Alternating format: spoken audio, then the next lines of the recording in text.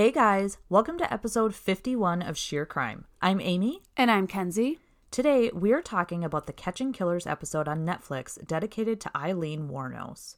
Most true crime fanatics know this name as the first female serial killer, picking up men as a sex worker in the 90s, killing them, and dumping their bodies along the highways in Central Florida. Many have seen the movies depicting her life and murderous rampage that left 6, possibly 7, men dead.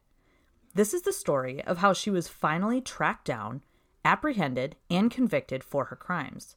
Many pieces of the puzzle had to come together in order to bring this case to a closing, including timelines, pawn shop records, fingerprints, and good old-fashioned undercover police work. When the dust settled, all it took was an old arrest warrant and the plea from the love of her life to make Aileen come clean about what she'd done. If you haven't seen this episode, you'll want to after you hear this.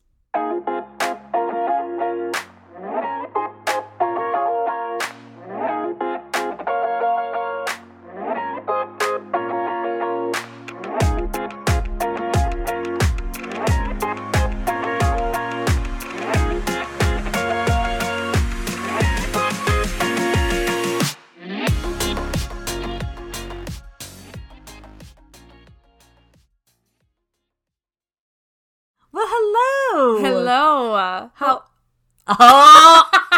How you owe me a tequila sunrise. Jinx! Yeah. Oh my god, that's such a 90s I know. game, No isn't one's going to even get our references Nobody here. knows. No. They don't even know. Oh, yes, we are back. We're back. We're back. We're recording 2 episodes again tonight. We are. And since we had that listener suggestion last time about a drink, Yes. I was at the liquor store and I saw these in the single, you can buy the single. Yeah. A lot of places are doing that now, so you can create your own 6-packs with whatever you want. So I think it's more of just pick and go selection type style. And I think they make a little bit more money off of them. For sure they do because these were they're more $2.50 expensive. a piece. Yeah. I mean, they're still expensive, but I think they make more money when they can sell them individually. I completely agree. And I saw these. They had 2 flavors. So they had, and these are the mamitas, the tequila seltzer. So they had 2 flavors. They had tequila sunrise, and then they had spicy marg, or spicy margarita. Ooh, okay. I was a little bit if I get that and it tastes like pepper, I'm going to be pissed. So, and I love margaritas. Right. That's my jam. Right. But they didn't actually have flavor. You know what I mean? It wasn't lime or strawberry. So I want tequila sunrise because This I feel looks great, though. This should be good. It looks refreshing. It does look refreshing. Very excited to try it. I am too. Should we do it? We should totally do it. Okay, sounds good. Ready? I'm excited. Ooh, it smells good. Ooh. That was not what I was expecting. It is not what you're expecting at all. It reminds me of seltzer water. Yes, but it has a unique taste, and maybe it's the tequila that's making it taste that way. I'm not sure. It's very unique. I like it. I have orange. That is definitely what it tastes like, too. There's something orange. Let's see. It says natural flavors on it, so I'm not sure. It doesn't give us a flavor. You know what? We'll go with it. We're going to go with orange. Yeah, that we're gonna go with sounds orange. about right. I mean, sunrise, sunny D, orange. I wonder if tequila sunrises are made out of oranges and we're just making asses out of ourselves. I think they are. I've never had one. I think a tequila sunrise is like a breakfast thing. What is a mimosa, but with tequila. That is exactly what it is. I'm almost 1,000% sure. Which would be why it's called a mamita instead of a Fucking hell. Well, this is good. No, now we know. Oh, okay. It took us a while, guys, but we're here. We're enjoying it.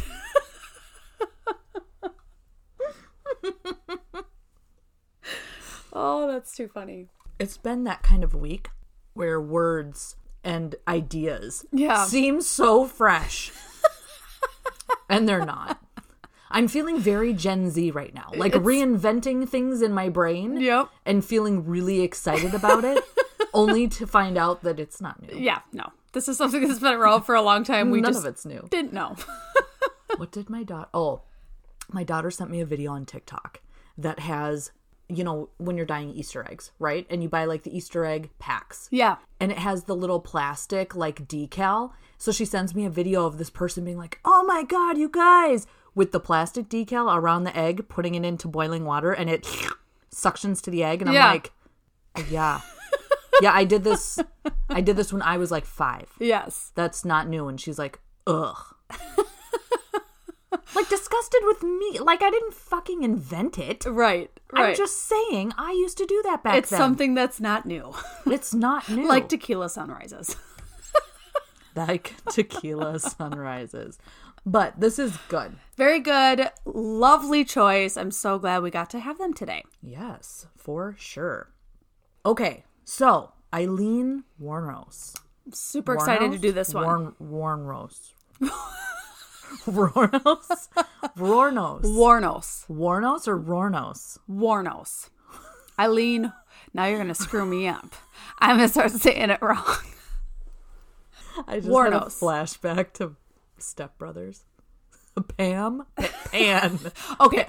Pam? There's a D on the end. There's an N and an M. Panum. Panum. Pam. Oh, we are derailing quick, you guys. Yes. Okay. It's early. It's early. So this one is a long time coming, right? Oh, yeah. I mean, for sure. I'm surprised it took us this long to do Aileen Wuornos. You know what I think it is that I didn't know necessarily of like a specific documentary out there about her right now. However, just recently, and I don't know if you watched it. I mean, I've seen it. When I say just recently, I mean, I realized it just recently. I didn't watch it just recently. Yeah. It could be long gone by now. But it was basically written by this guy who was he was a journalist trying to get a bunch of information out of her. His name was Nick.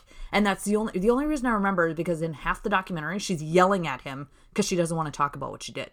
She's trying to talk Jesus to him the whole time. Yeah. And he's like, Aileen, I want to... She's like, Nick! Like she was pissed through the whole thing.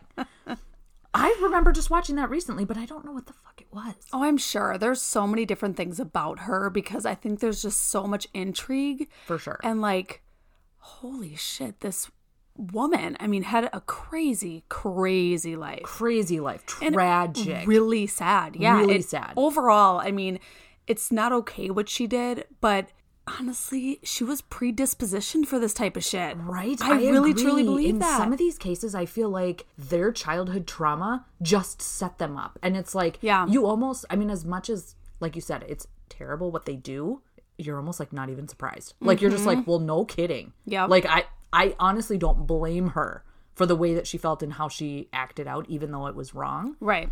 In some cases, they're not like that. But in this case, I feel like that 100%. For sure. For sure. So this one is from Catching Killers. So this one is all about like her actual like being caught and apprehended and convicted, where we're going to talk about her crimes, but it's more so like, how the fuck did they actually get her? Right. And that was one thing that I did not know that. Mm-hmm. I was like, wow. And they had it on fucking video. Well, I mean, think about it. She had quite a long run of these crimes happening. So she didn't get caught right away. Like, it took them a long time, and she's a woman. Right. Detectives are looking for men. They're not looking for women serial killers. Like, no. It is very unheard of. And this time, it was non-existent. Right. Like, it just, you never saw that. So I think that's why this story is so intriguing. For sure. All right. So with that being said, I think you should lead us off. Sounds good. We are back in Florida. In Marion County. Shocking. I feel like there's a lot of Florida cases. Yeah. So we're in 1990, and before we even get to the opening credits, we kind of see this montage with a detective or a police officer. We don't really know because he just kind of walks us through what happened back then. And they had found a 50-year-old white man face down with a lot of blood around his body. And they even stated that they could smell him from quite a ways away. I mean, it's Florida. Because he had been there for a while, it's hot, all that kind of stuff. Yeah. And we see a news reporter stating, quote, 50-year-old Troy Burris worked as a truck driver for a Florida sausage company. He had planned on quitting his job because he hated life on the road. Burris was found shot in the head, end quote. I found that really interesting to like state it that way. It was almost like insinuating that he could have possibly taken his own life, or that the trucking company had done something to him because if he was, you know, maybe someone caught wind of it. I don't know. It was a really weird way of stating it, but I mean, those sausage companies can be real savage. Just ridiculous. I'm sure. Well, and of course, at this time, remember, they didn't know. They didn't even know how this occurred, how he was found in this. It was literally this remote, like, dirt road area. Yeah, he was found in, like, some dense vegetation. It was very, very strange and very weird.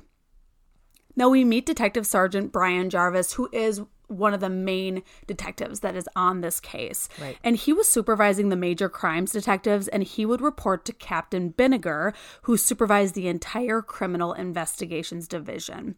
So we meet Captain Steve Binniger. He tells us now that he's 63 years old, retired, but at the time, back in 1990, he had about 50 people that were in his division. It was a big-time job for him, only being 32 years old. Yeah, that's sick. That is really young for someone who's a captain and people running an entire division. Yeah. That's nuts. Now, someone had told him that he was probably the youngest captain in their sheriff's office since 1845, but it was never confirmed. I would agree with that. That's pretty specific of a date to have never looked that up. But back then, they probably didn't live past like 50. Right. So, yeah. Right. Different time. And think about how many records were not taken, you know, and or filed properly. Did they even have records? Exactly. Was there writing back then? Exactly. I'm kidding. Did they have pencils? Were there police officers? Now, Steve tells us that he had been with the sheriff's department for 8.5 years and the FBI for 4 years. He gravitated toward jobs that had him on call constantly. No thanks. Can't relate. No thanks. Cannot relate literally at all. Parenthood is about as far as I'm going to get to that, and I'm okay with that. Right. Even that some days is like, I should have thought. Right. You know, I should have thought about this a little bit better before I asked for that promotion. Now, he had been getting ready one night for dinner when he got a call that another body had been discovered in Marion County, most likely a homicide victim. Is there anything else? Well, maybe they were thinking it could have been like a suicide or No, it's Marion County. It's all, everyone dies in Marion County. We're now at September 12th of 1990, and Steve goes on to say that when he arrived on scene, he could see the body off to the side of the pavement, almost into the weeds. The victim appeared to have been shot from a few different angles. It looked like he may have tried to spin his body around to get away from the shooter. The way he was like laying, it looked like he tried to get away from them. Yeah, the mental image I had was a lot funnier than that. I just imagined him like spinning like a top. I don't know why. Ballerina. Yes, like the way that they worded that, I was just like... It was interesting. But again, they kind of go by like angles of how he's shot or where he's shot. Maybe down and like twisted weird. Sure. Yeah. Yep.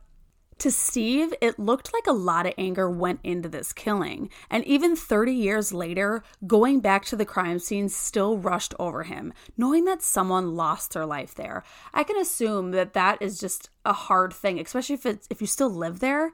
You might drive by this area once a day, twice a day, depending on where you live. Like, that would be really hard to deal with, to know that, wow, I found someone dead here. Yeah. I mean, now we know who did it and why, but at the time, he had no idea. Right.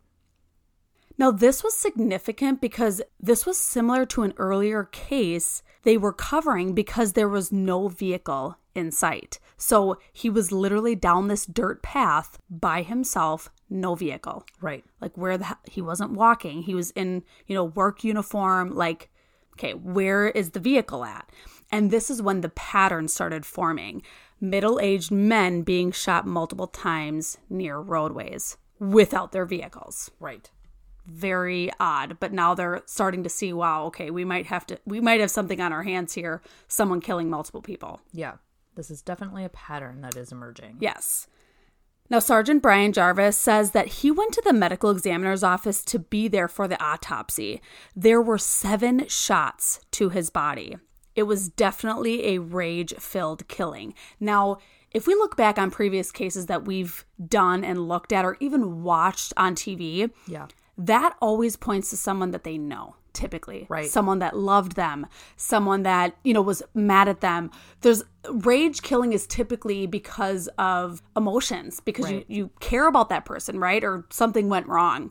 So this could have been putting them into left field. They might not have even been on the right trajectory at this point because, as we know, Aileen didn't know these men. Right. She was not associated with them. Yeah. So this could have really steered them in the wrong direction. Although it also just gives us an even worse, reputation for being emotional women, right? Right. We don't even know this person, and there's so much anger. Right. I think, in my mind, because she was a woman, and she was much smaller than these men, she needed to make sure they were dead. I know. That's what I thought, too. If somebody was coming at me, attacking me, right?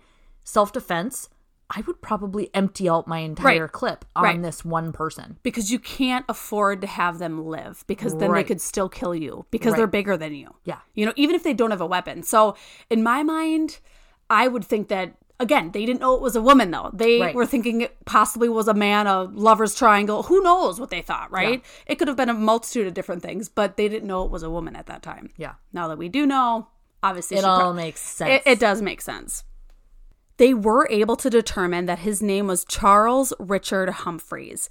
He had been shot with a .22 caliber weapon. It was the same caliber as the Troy Burris homicide. They quickly came to the realization that they could be dealing with the same killer in both of these cases. Our Sergeant Brian Jarvis continues and says that they had Troy Burris found August 4th, 1990, and now Charles Humphreys on September 12th, 1990. They followed any leads that came in, but they didn't have much at the beginning. One of their angles was to look in the newspapers at the unsolved murders in Central Florida. That's a very smart move.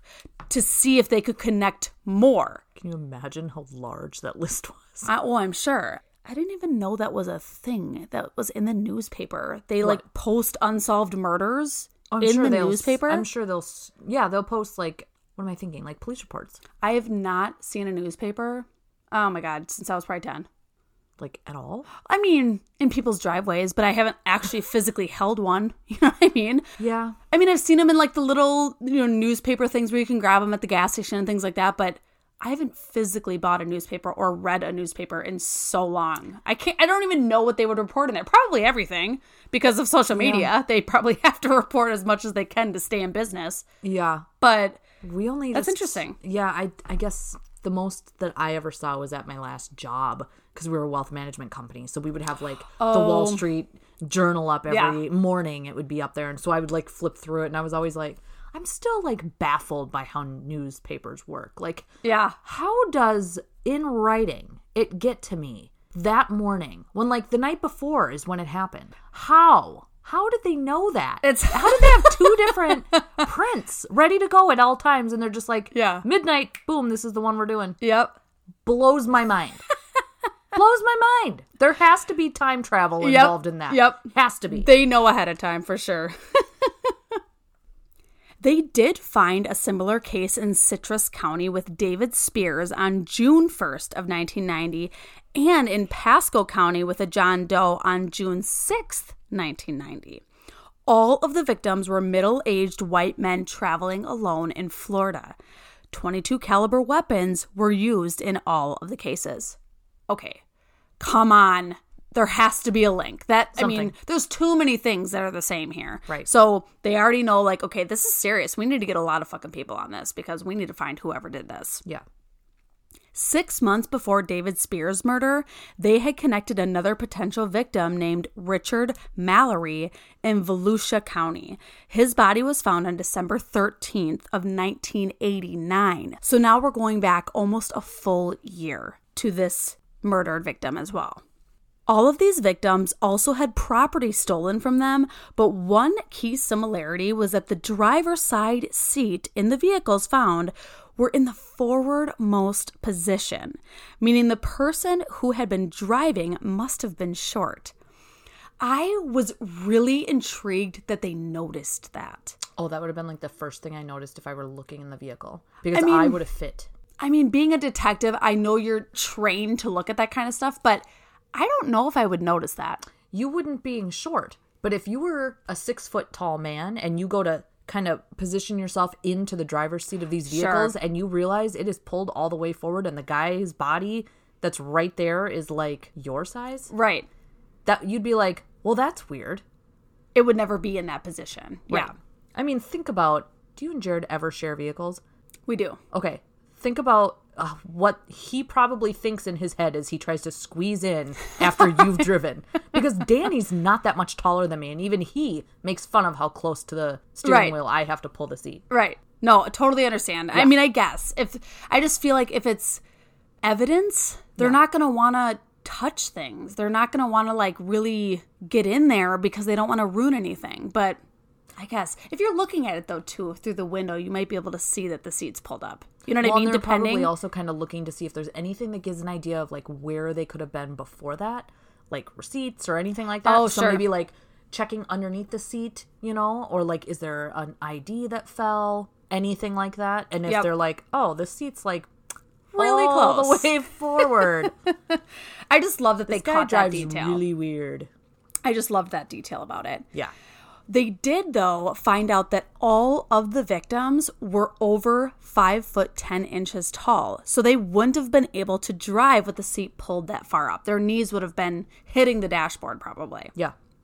Brian was reminded of a case that occurred around 4th of July that could also be connected. A vehicle was found that belonged to Peter Sims, who had been listed as a missing person. His vehicle had been damaged, and again, the seat was pulled all the way forward. Even though they didn't recover his body, they were able to find witnesses that had seen 2 women leave his vehicle. The witness to these 2 women also had a description for police. They did. One of them was short and heavyset. The other one, taller, with shoulder-length blonde hair. Now, the taller blonde had a scar on her forehead and had blood visible on her body.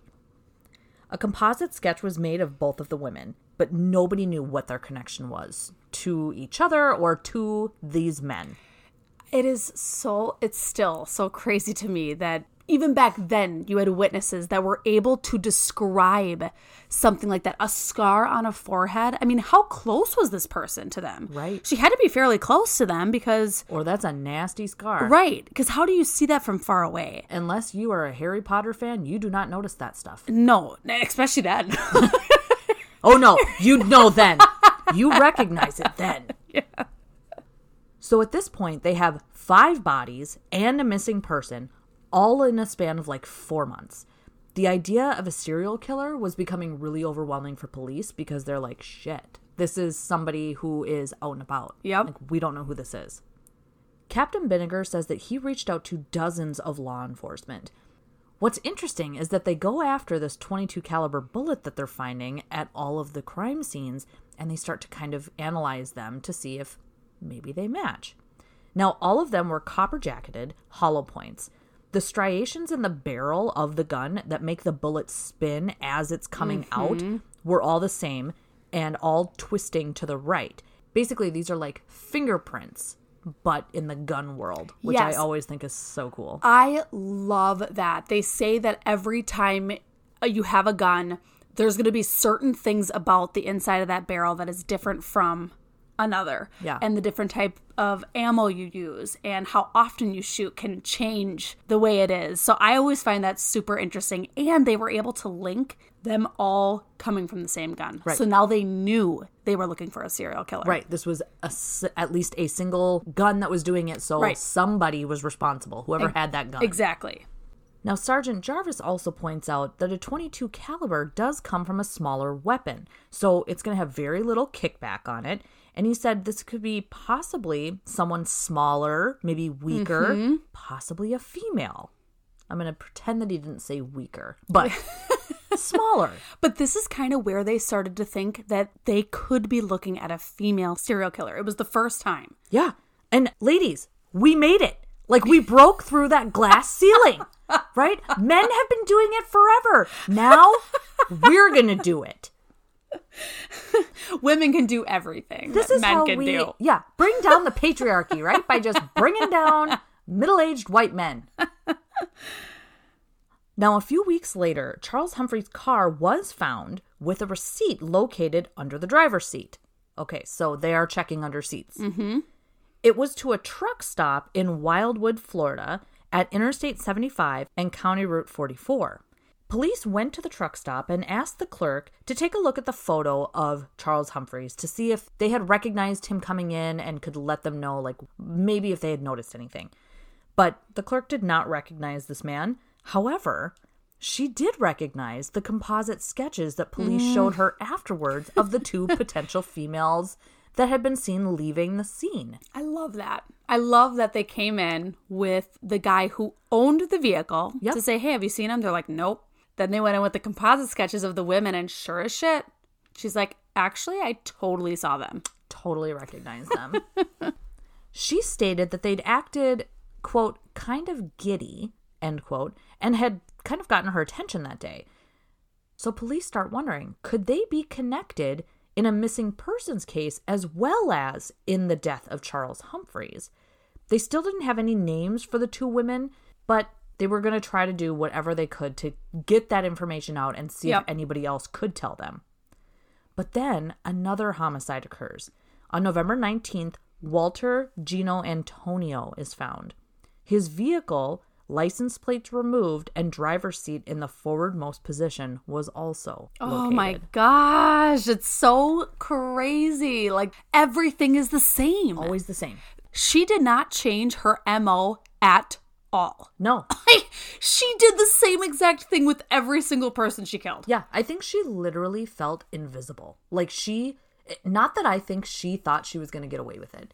I think she just literally thought nobody gave a shit.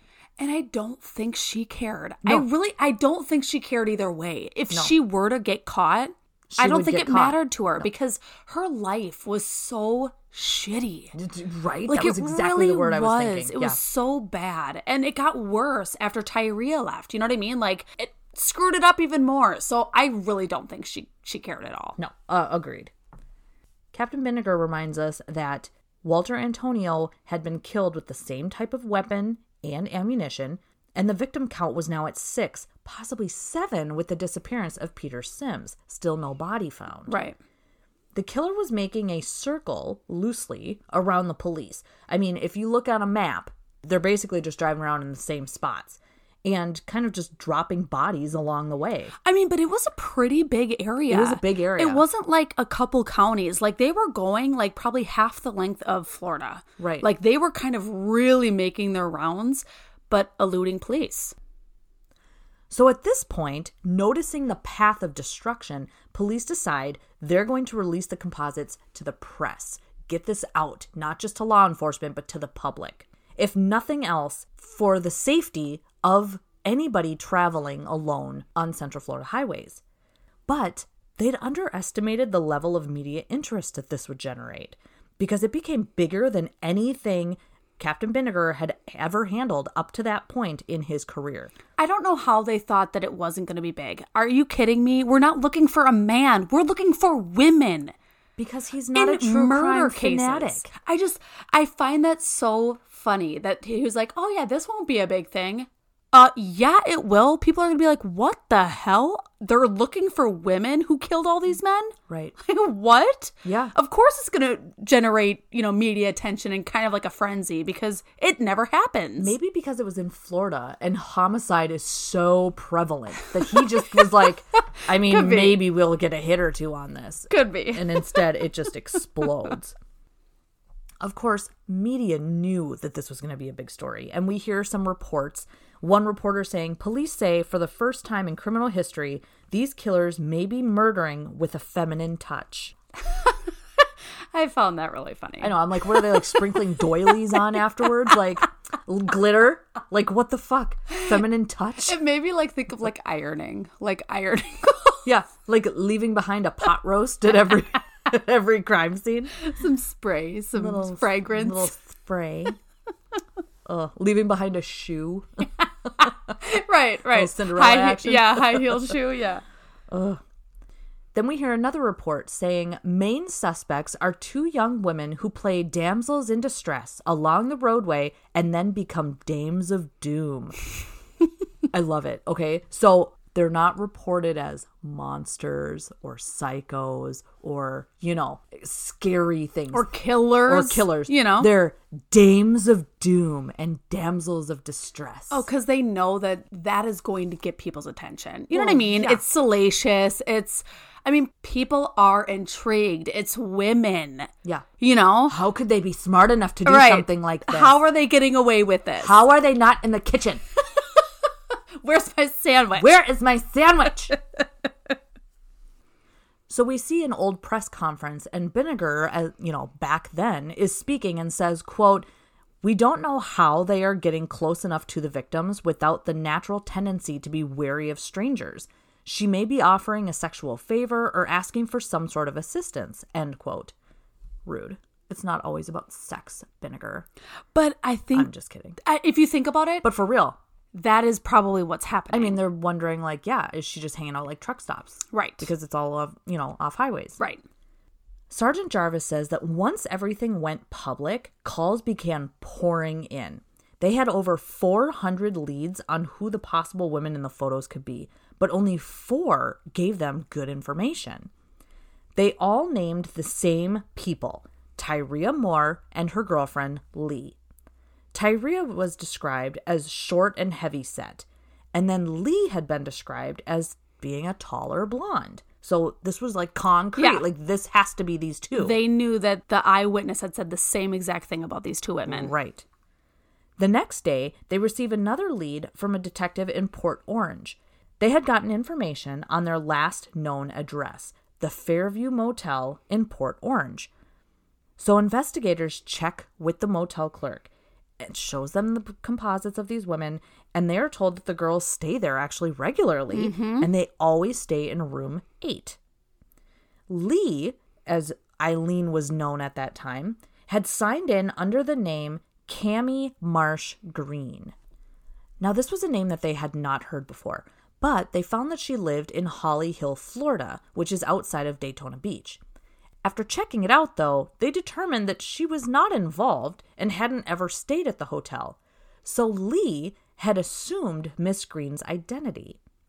They begin checking pawn shops to see if anyone using these names had possibly gone in and pawned any of the items that had been stolen from the victims. Can you imagine how long that would take? Do you know how fun that would be? Oh, it would be amazing. But it would be a lot of work if she had multiple aliases. Right. And you had to find specific things and how many pawn shops there are in Florida. There's one on every other corner. Right. Just imagine where you have to go. And think about how far they drove. Right. All of Central Florida. They were all over the place. Yes. Would I love to do it? Absolutely. But it would take a long time. It would take a long time. Yep, it sure would. At least they had kind of an account of what was stolen. So they at least could go in and be like, did you get any of this? Yep. And if so, who brought it in? Kind of a thing. Yep. Detectives in Daytona Beach find a pawn ticket in the name of Cammie Marsh Green. They find out that she had pawned a box of tools that they had discovered were stolen from the vehicle of David Spears, victim number 2. Then a second pawn ticket for a radar detector and a 35mm camera, which had both been stolen from Richard Mallory, victim number 1. So this is super interesting to me. But pawn dealers at that time were supposed to get thumbprints of people pawning items. That is nuts. I did not think back then. Why? Okay, first of all, why? I think for this purpose, for people stealing other people's stuff and pawning it for money. That's so cool. But to think that they thought of doing that way back in the 80s is crazy. My thought was that people actually did it. Right. They actually did that. That's crazy. So when they go in and they look at this information, the first ticket for the radar gun and the camera, no thumbprint was obtained. So right there, that guy losing his job. Exactly what I thought. I was like, oh, shit. Fucking fired. He's done. Yeah, that's like a cigarette sting, right? No, you don't pass go. You do not collect $200. You find your ass unemployed. And he probably thought, you know what? They look nice. I could let this one slide in the fucking police. She's a nice gal. The police come and ask for that specific ticket that he didn't fucking get a thumbprint for. Oh my God. And you know he did it for everyone else, right? Everyone else. But they did obtain a thumbprint on that second ticket that had the box of tools. So they take that ticket and they send it in for analysis, but there's no hit that comes back in the system. So they decide to look at it from a manual perspective, and they're going to try to search this with the naked eye. And in 15 fucking minutes, they come back with a match. Unbelievable. What? The amount of detailed work detectives had to do back then, unbelievable. Too much for me. Unbelievable. It's amazing. It's amazing. Truly, truly amazing. And they did match it with a woman named Lori Grody. Again, this is another new name to add to their list. They'd never heard of a Lori Grody before. Right. When they checked the name, a person using that name had been arrested in Florida for possession of a weapon and had skipped out on bond. This means they had an arrest warrant and an actual booking photo. It's always the arrest warrant. There's so many layers. And then they finally find out who she is. And it's just like, it just blows my mind. I just love this type of shit. I love this type of investigation, this detective work. It's amazing. I know. When they ran her background check, they found that her actual name was Aileen Wuornos. She was originally from Michigan, about 5'4". This would fit the profile for someone that would need the driver's seat pulled up all the way forward. And they got the help from the Michigan State Police Force, who did a comprehensive background check on Aileen. It showed that she had a horrible family life. She didn't have a mother or father figure. Her father had been a career criminal. By the age of 13, she started prostituting herself for cigarettes, even living in an old car in the woods for a while. Okay, that completely broke my heart. Oh, when you hear about her, they don't talk about it.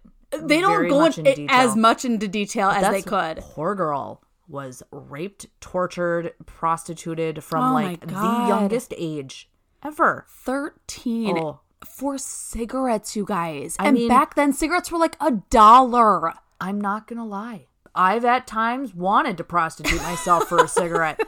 But did I have the guts to do it? No. It's just so young and naive and impressionable. Very. Like, when this type of shit happens, it's all she knows, and this is what she thinks is how life is. Yep, and how life works. Yeah, it ingrains on her brain. Again, you don't want to use this type of thing to say, okay, well, this is why it happened and we should forgive her for it. No, but I think it makes it more understandable of why things went the way they went. We can understand why things went the way they did. It wasn't just senseless. Right, exactly. One time, Aileen had purchased a gun and planned on robbing a convenience store, but got arrested. She wasn't smart. No, she wasn't. No. Oh, and again, I don't know how well her education actually was. Think about that. I mean, if you hear her speak, you'd know that it wasn't that great. By this point, detectives knew they were looking for Aileen Wuornos and Tyria Moore. They thought they were going after two cold-blooded murderers and were concerned that someone else might die before they find them. Because again, now what? We're up to 7, 8, 9 victims? Yeah. Over not even that long of a time span. It's only been a year and a half, you know? It's crazy. Steve Binniger tells us that with all the information they had, they found out that these women always seemed to gravitate back to the Daytona Beach area. So there must have been some clues that said that they go back there for maybe their living situation. Who knows? They always go back to Daytona Beach. I mean, it's Daytona Beach. But I will also say that was probably one of the worst places in Florida that I've ever gone. Really? That was where we went for our baby moon. Oh, that's and it was fucking cold the whole time. Oh my God, that's right. And windy. And we never even got into the ocean because it was so cold and there were so many jellyfish. Yeah. No, not a fan. However, we were there at the very beginning of Bike Week. So I can understand why that would be a fun place to be. Oh, for sure. Very busy. Especially for Aileen. Yep. Very touristy. She is a biker. And hardcore chick. You can hide. Right. There's a lot of people. And they all look sketchy. Mm-hmm. They all look the same. They're all wearing biker uniforms, and she kind of looked that way, too. They all look rough, and this was a good spot for her to hide. Now, at this point, when they found out that she was gravitating towards Daytona Beach, they got Mike Joyner on the case. And he was a really good undercover detective. I would love to just talk with him. I know. He's cool. I found out he passed away. Oh, no. I know, at a pretty young age, like only a couple of years ago, I think. I might go into it later on, but I did look into him and he passed away. Sad. I mean, I'm not surprised. He didn't look like he took care of himself very well. No, definitely didn't really take care of his health too much, but still sad because he was still pretty young when he passed away. Cool. We meet Lieutenant Mike Joyner, and he says that he has worked undercover in contract killings, drug deals, extortion cases, homicide cases, like just a fucking badass, like a real life badass. Yeah. How fucking cool would that be? Scary. Scary. Oh my God. Very scary. Yeah. But super fucking cool to nail people. Like just fucking, oh my God. But I would never want to play poker against that guy. I'd be so nervous though. Think about if these people ever got out of prison. Or like their associates like knew that you ratted people out. Right. He did do it to try and get the worst people off of the streets. He really was about protecting the community and like he did it for the greater good of people. Yeah. And I think you have to, if you want to get into that line of work, you have to be doing it for not just the paycheck. Like you have to be doing it for another reason because it's scary. It's a tough job and it's a scary life to live. And you have to live under aliases forever. No. You know, always in the shadows. Yeah. Mike Joyner, big dick energy. For sure. Like biggest dick energy. Yes. Now, this was Mike's first experience with a case of this magnitude with women as the suspects. Well, yeah. Yeah. And Steve had asked him what they should do to catch these women. Mike replied with, "They're barflies. Take us to Daytona and let us start working the bars. We will run into them eventually." I mean, can I be on that job? Like, take me to Daytona and just let me work the bars. Yes, let me just bar hop every day, all day. We'll run into them. Again, as we kind of just stated, Daytona was already busy with all of the bikers. So the task to find them was going to be a little bit tougher. Because again, now you have to sift through all of these visitors. Yeah. Mike remembers that he was there for about 10 days and he went into more bars than he could count. He said he was going to try to go into every single bar in Daytona Beach. Could you imagine? No. That's a lot. That's a lot of bars. Now, they found a bar in Port Orange that they decided to go into. He went up to the bar to grab a beer, and then he looked over and he saw Aileen. How? What the fuck are the chances of that? I mean, he knew that's where they'd be.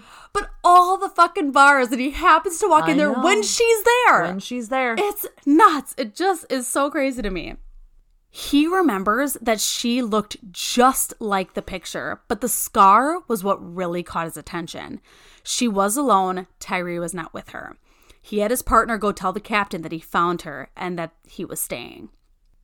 Steve thought it was a miracle moment when he got the call that they had finally located her. Right. He thought it was unbelievable that they were able to find her. He was completely on cloud nine. Like I said, the chances, unbelievable, the percentage of them being able to actually find her in a bar, like be there at the same time as her, is probably so astronomically low. Yeah. And they happened to go into the goddamn bar she was in, and it was a small hole in the wall bar. Yeah. Like, it kind of looked like it was in the middle of nowhere, to be honest. It didn't even look like it was around other things. Yeah, it's right outside of, like, Daytona. Like, crazy. Oh. Yeah. Mike goes on to say that he slowly made his way over to the side of the bar she was at and asked if he could buy her a drink. He made it a point to show her that he had a wad of money in his pockets, because money makes people talk. Absolutely. They were hoping they could gain her trust so she would say something that would implicate herself in the homicides.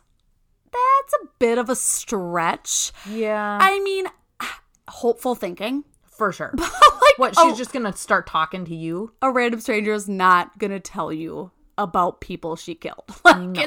It's just not going to happen. No. But hopeful thinking. Maybe get her drunk. I don't know. And maybe that was their point. Maybe they wanted to get her drunk enough where she would maybe be a little bit incoherent or forget what she was saying or kind of let her mouth just run. Yeah. And say stuff that she would regret. And who knows, maybe he was sitting back long enough that he heard her maybe being kind of loud and braggy, you know, at the other end of the bar. Because I think they were playing, he caught her like playing pool. Yep. I mean, like, who knows what she was like? Maybe he immediately made like that snap judgment about her. Or he saw her and was like, She is not as smart as we were thinking. Yeah. Like, there's no way that this woman is some, like, evil genius. Right. Or she's, like, so far evil genius that she has gone to the other side. We're like... Right. It just doesn't even make sense. Right. He said that she was friendly at first until she got booze in her. And then she changed. At one point when they were playing pool, she hit him in the back with her pool stick. And she hit him so hard that he actually fell to his knees. Yeah. Holy shit. Yeah. What the hell? And it was out of nowhere. He said it was fucking knocked her out. My nothing God. Provoked her to do this. No, they were just playing pool. It was out of the blue. Yeah. Mike gets back up and starts yelling at her, like, why the hell did you hit me? She reached up and hugged him, telling him that she didn't know why she did it. It just comes over her sometimes. Okay, Aileen. That's fucking scary. We all have those, like, mental thoughts. It's about not acting on them. If I had a nickel for every time I violently attacked somebody in my brain. Yeah. You know? Can you just imagine if humans just did that? Like, a violent outburst just came into their head and they actually acted on it every single time it happened. We'd all be dead. We'd all be dead. We'd all be dead. There would be no such thing as prisons because everybody would be in prison. It would just be the place that you are. Yes. It's just our world. It would be a prison. Yes. Oh, that's so funny. Now, this made Mike think, if she was able to kill 7 people, what's going to stop her from killing 8? Mm-hmm. She doesn't know him. Why wouldn't she kill him? Right. You know, and now she knows he has a lot of money. Right. So that could be a motivating factor for her. Yeah. He decides not to make this as big of an issue as maybe he would have. Right. He didn't really want to provoke her anymore. Right. He wanted to, like, keep her even keel. And remember, he still wanted to become friends with her. Right. And make her trust him. Right. Aileen had told him that she wanted to go to the Last Resort, which is a small biker bar in Daytona Beach. Mike made sure to have a surveillance team right in front of the bar. He told Aileen that he had to get gas, but he would meet her there. Obviously, he was meeting with his team to get wired up. Right. So he needed to get wired up. Now they could hopefully get some information from her or hear what she has to say. Even, like, maybe figure out her demeanor, right? Because now they actually are close to her. Now they have someone on the inside talking to her, figuring something out. Right. Now, at this point, Captain Bindiger is posted down the street listening in on this Mike. And he says that he just felt sort of helpless. I mean, he's over there, like, listening, but that's it. Like, he doesn't have eyes on her. Mm-hmm. And he's like, you know, this was pretty risky. I mean, she could be carrying that gun. Right. And who's to say that she's not just going to unload it in public? Right. So far, she hasn't done that, but that doesn't mean that it couldn't happen. Right. Might provoke her. Back at the bar, Mike Joyner and her are talking, and they start drinking again. And she mentions not having a place to live and that she has no money.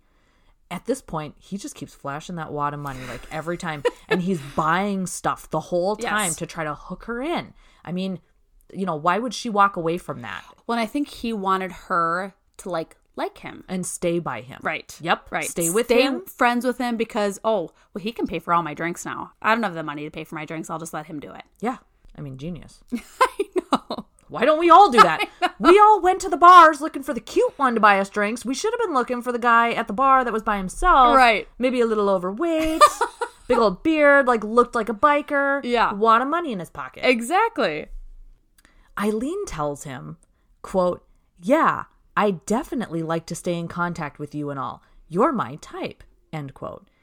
He says that he did not feel like she was flirting, though. He felt that she was baiting her next victim. Terrifying. Yeah. But then she goes on to say, quote, "It's just that, you know, I'm so fucked up and so hurt." And he asks her, now this is all recorded, so we're all like listening to this. Yep. He asked her why she feels that way. And she says, quote, "I lost somebody I was in love with for 5 years," end quote. And he says, "Well, what happened? Did they run off or something?" And she's like, "Yeah." So she begins telling him about Tyria and that she was just devastated. And Mike could tell she was devastated. She had suggested to Mike that they go out that night, told him that she knew some places and that he was to bring all of his money with and that they were going to have a good time. That's such a weird thing to say. Bring all of your money. Okay. I mean, I think it was completely tacky way of her just being like, you're going to be paying? It's just so weird. Because I won't have any, so I'm inviting you out, but this is not like a go Dutch situation. Right. You're paying for us. Mike knew that this was it, so he decides he's going to go to the bathroom. He told his team outside, like, look, this is like the end of my day. Yep. Like, we need to get her now because I don't think I'm going to be coming back if I leave with her. He tells his team to be ready outside. Captain Vinegar says that they didn't have enough on the homicide for an arrest, though, because, I mean, all they had was her pawning some of the items. Right. They don't have a gun. They don't have anything. They need a little more evidence before they can actually arrest her for that. Right. But they have that outstanding warrant. So we're seeing videotape of the entire thing go down of her getting arrested. And it's amazing. I love it. I love the acting. Oh my God. All of it. Mike Joyner, literally. Spot on. Spot on. He is swearing. He is acting he like... He is fighting police. Oh, yeah. Like, and that's how, if I was going to be undercover, fucking right, that's how I would be. I would be pushing limits. Yes. Like, you're giving me an inch, I'm taking a mile. Well, and you need to make it believable, especially if you're trying to capture someone. You know what I mean? You don't want them to think that you're in on it. So you need to make it as believable as possible. And I loved every second of it. Oh, me too. And he doesn't want her to know that he's an undercover cop. Now, the whole time on video, Aileen is very calm, confused, kind of looking around a little bit like, what the fuck is going on? Mike, again, making a total scene, getting combative with officers. It's gold. Yeah. It's gold. Yeah, I love it. I mean, if he wasn't drunk, I'd have thought he was watching that. Right. And I would have thought they were after him. Yep. It was awesome.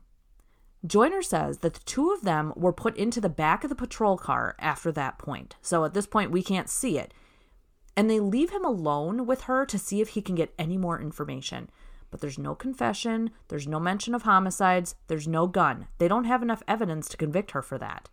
And in the back of the car, he's kind of pissed. He's acting like, what the fuck is going on? And then she's like, well, what the fuck is going on? And he's like, well, I don't fucking know. Like, they're kind of like bickering like they know each other. Yeah. Yep. And they're kind of like both pointing the blame a little bit. Right. As to like, you're the reason this is happening. Yeah. But he played it off really well. I mean, she seemed a little sketched out. Right. When they were sitting back there, you could tell the question. She's like, well, the fuck are you, you know? Yeah. Is this you? Are you a cop? Like, blah, blah, blah. She kind of was getting like combative, but then he went right back at her and started fucking swearing at her. Yeah. Like, what are you fucking talking about? Get back in the fucking kitchen. Sergeant Jarvis tells us that back at the sheriff's office, they heard the news that she was arrested, and they knew that it was going to be difficult to get a confession under these circumstances. Now, Mike had been able to find out how strongly Aileen felt about Tyria and that she would do anything for her. So they thought, maybe they use that as a way to kind of get some information. For sure. So the lead that had given them some information on Tyria was able to provide a phone number for her. They locate her and they bring her back to Florida. Captain Vinegar knows that if Tyria decided not to cooperate, though, they would be back at square one. So they really needed to get her on board. For sure. We actually get to see an interview with Tyria, and detectives ask, quote, first of all, how do you know Aileen? End quote. Tyria states, quote, I met her at a gay bar in South Daytona in June of 1986. We lived together for 4 years and started out as lovers, and later we were just like sisters more, end quote. Which is a very... I don't like that statement. Me neither. It's very strange. Yeah, it's super creepy. You're lovers, but then you're sisters. I know, it's like saying like, yeah, like me and my ex-boyfriend, like we were lovers at one point, but then we were more like siblings. No. Yeah, it's yeah, still gross. Yeah, it's weird. Now, Steve Vinegar thinks she was really nervous during her interview. Like, obviously, who wouldn't be? Knowing what she knew. She knew what she had done. Right. And now she's worried for her own damn self. Like, am I going to get implicated too? Am I going to serve jail time? Like, what the hell? Of course she's nervous. And they were relieved that she was willing to cooperate with them. Now, back to the interview with Tyria, she goes on to state, quote, she came home one morning with a 2-door Cadillac in December of '89. We were sitting on the living room floor, and she openly confessed that she had shot and killed a man that day, end quote. Now, going back to their timeline, this lines up perfectly with the homicide of Richard Mallory in December of 1989. Tyria goes on to tell us that, quote, at first, I didn't believe her because she lies about a lot of things, but I saw it about a week later on the news, end quote. Holy shit. I know. You think she's lying and then a week later you realize that she fucking wasn't? Yeah. Terrified. I wouldn't want to fucking be around that person anymore. Like, what if they do that to me? Right.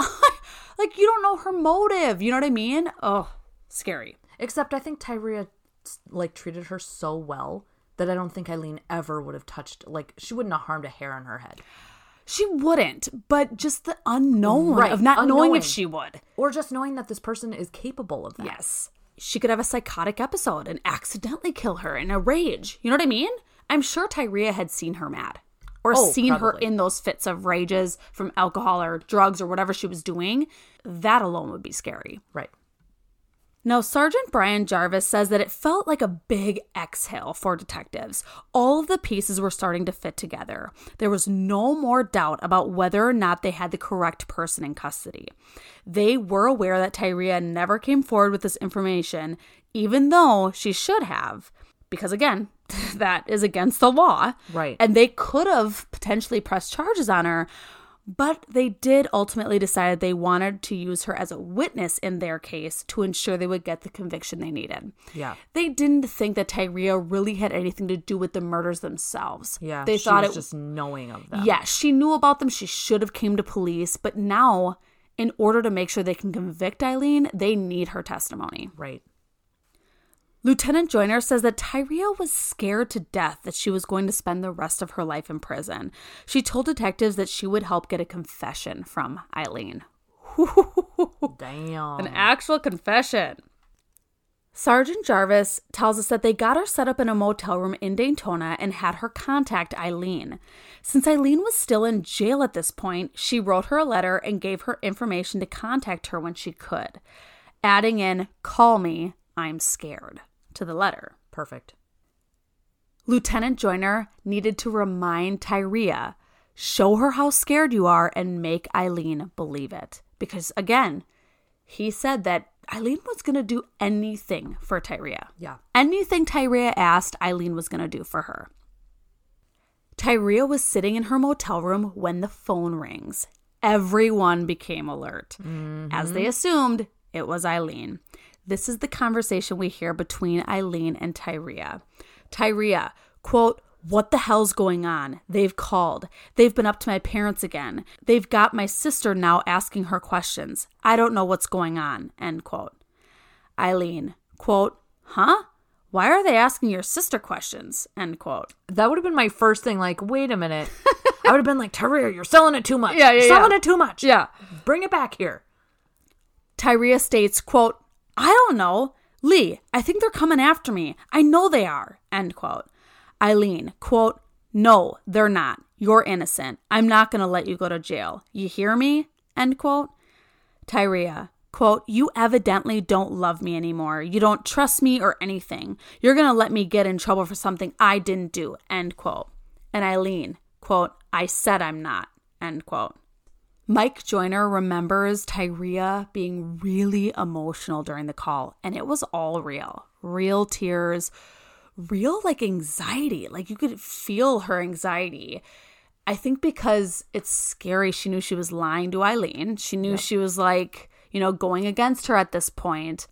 And I think she was sad about all of this even happening and being in this position. You know what I mean? Yeah, they were in love. For sure. Tyria then asks Aileen, quote, "Why the hell did you do this?" End quote. Aileen then says, quote, "Listen, Ty, I'm probably never going to see you again. You know that? I love you. If I have to confess everything just to keep you from getting in trouble, I will. So don't worry, okay?" End quote. Tyria told her to, quote, "Get it over with right now." End quote. Aileen ends the call with, quote, all right, I love you." End quote. And Tyria states, quote, "Okay, bye," end quote. Aileen doesn't even get an "I love you" from her. Never once. Why is that such like a, It kind of made me sad. It made me sad because Aileen was genuine. And In that call, in the beginning of the call, she's got kind of like attitude behind her voice. But towards the end of the call, Aileen is very like, I mean, she sounds tired. Mm-hmm. She sounds like she's trying to calm down Tyria. Tyria's scared. Mm-hmm. And she just wants her to know, like, trust me, I'm not going to let you go down for any of this. It kind of like pulled at my heartstrings. It pulls at your heartstrings a little bit. She kept saying, I love you to Tyria, and Tyria never, ever said it back. She never said it back. She was accusatory, which she should be. Like, I'm like conflicted because Aileen did horrible things. She killed innocent men for no reason, you know, just for Tyria, for money, for possessional things. And it was usually for a minimal amount of money. It wasn't even for something that was like big. It's sad. I feel so strongly that Aileen did this more so out of like PTSD, because they don't talk about it in this, but we know that she had been raped multiple times growing up and during prostitution and didn't like it. And in this situation, she would kind of lure these guys and then get scared. Yeah. And then she would act out before they could hurt her. Almost like revenge a little bit for the men who had hurt her in her past. Yep. So it's just, it's hard. Still, it's hard. It's very sad.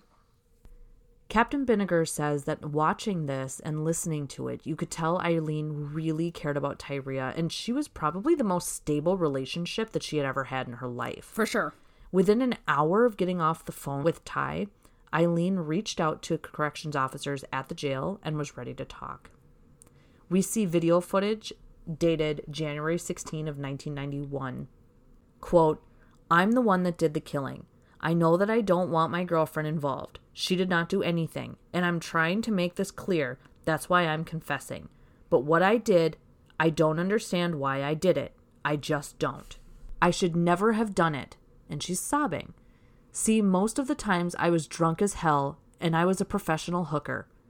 Captain Vinegar says that she'd had a really tough life, but again, there's a lot of people out there with tough lives, and they don't go on a killing spree. So, I mean, I get it. I totally get it. She goes on, quote, they were bad because they were going to hurt me. This person was either going to physically beat me up, rape me, or kill me, and I don't know which one. And I just turned around and did my fair play before I could get hurt, end quote. Captain Vinegar says no one, including her, probably knows exactly why she did it. While some concentrate on the why, his job had always been to concentrate on the who. Who killed these men? They never found evidence indicating that Tyria Moore was responsible for any of the murders. But she was critical in making the case against Aileen, and some believe that the police extorted her and her love in order to get Aileen to confess. I'm sure they did. They had to do what they had to do to make sure Aileen would go to prison for either the rest of her life or get the death penalty. Right. We hear a reporter state, today the jury in the case recommended that Aileen Wuornos get the electric chair. Wuornos is a prostitute. She was convicted of killing a man who picked her up for sex. Sergeant Jarvis remembers that at times it was like a switch had gone off with Aileen, and she'd go into this mode where she was that aggressor, that predator, and that she was out for the kill. Like she was like a Dr. Jekyll and Mr. Hyde situation. We get some on-screen text that says Aileen Wuornos received 6 death sentences in total. In 2001, after years of appeals, she asked to die. We hear Aileen, quote, no sense in keeping me alive because I'd absolutely kill again. I've got too much anger, too much hatred in me, end quote. On-screen text says that she was executed by lethal injection on October 9th of 2002. Ending this documentary is Sergeant Jarvis telling us that 30 years later, people are still fascinated by this story that could just as well have been fiction, as wild as it was. And then we see like a montage of pictures of her at that bar, The Last Resort in Florida, along with like the notes of all of her victims, you know, included on there and stuff. And that's kind of, you know, the end is always just kind of a montage of everybody's kind of thoughts. And I just kind of breezed right past all that. Yeah. Because you guys got to go watch it yourselves. Yes. Well, and honestly, that bar is still up and running. Yeah. Like, you can still go to the bar. Like, a lot of people go there specifically because it was the bar where Aileen Wuornos was when she got apprehended by police. Not gonna lie, I wished we'd have known about this know. a year ago when I was there in fucking Daytona. Because that would have been something that I would have loved to have done. Hands down. Let me go look at all the biker bars. Let me check out the Last Resort. Exactly. And that's how the episode on Aileen Wuornos of Catching Killers ends. What'd you think? I loved it. I mean, yeah. I loved how the episode was put together. I'm so conflicted. I mean, I feel terrible for her victims. I feel terrible for her. Yeah. It's just a tragic, tragic story. Her whole life was tragic. Even up until the end. I mean, she was begging to die. Like, yeah. That is terribly sad if you think about that, you know? Like, she didn't even want to get appeals because she knew how fucked up she was inside. Yeah, and nothing could fix it. No. And, I mean, she was very honest about that. She's like, I can't be here anymore as the person I am. I'm just too fucked up, you know? And it's just, overall, it's just very, very sad. I don't know how I feel. I feel conflicted. Yeah. I'm still super sad about Mike Joyner. I know. I can't remember. I can't believe I didn't write that down. I would have definitely You must have just looked it up while you were watching. I can't remember why I looked up his name. I looked up his name for some reason, and I saw that he had recently passed away, like within the past couple years or something. Or not too long ago. It wasn't that long ago, so very sad. Yeah. Well, thanks so much for listening to another episode of Sheer Crime. Next time, we will be going back to our Hulu series, The Killer Speaks, and covering the case on Jean Meredith. When two women are found brutally murdered within weeks of each other in a small town in Montana, Jean quickly becomes a person of interest. Stay tuned for this one. You won't want to miss it. If you would like to follow us on social media, you can find us in our Facebook group, Sheer Crime Podcast Discussion Group. We are on Instagram at sheer_crime_podcast, Twitter at sheercrimepod, TikTok at Sheer Crime Podcast, and you can send us a personal email or an episode request to requests@sheercrimepodcast.com. Stay safe, stay sane, and remember, never run with scissors. Bye, guys. Bye.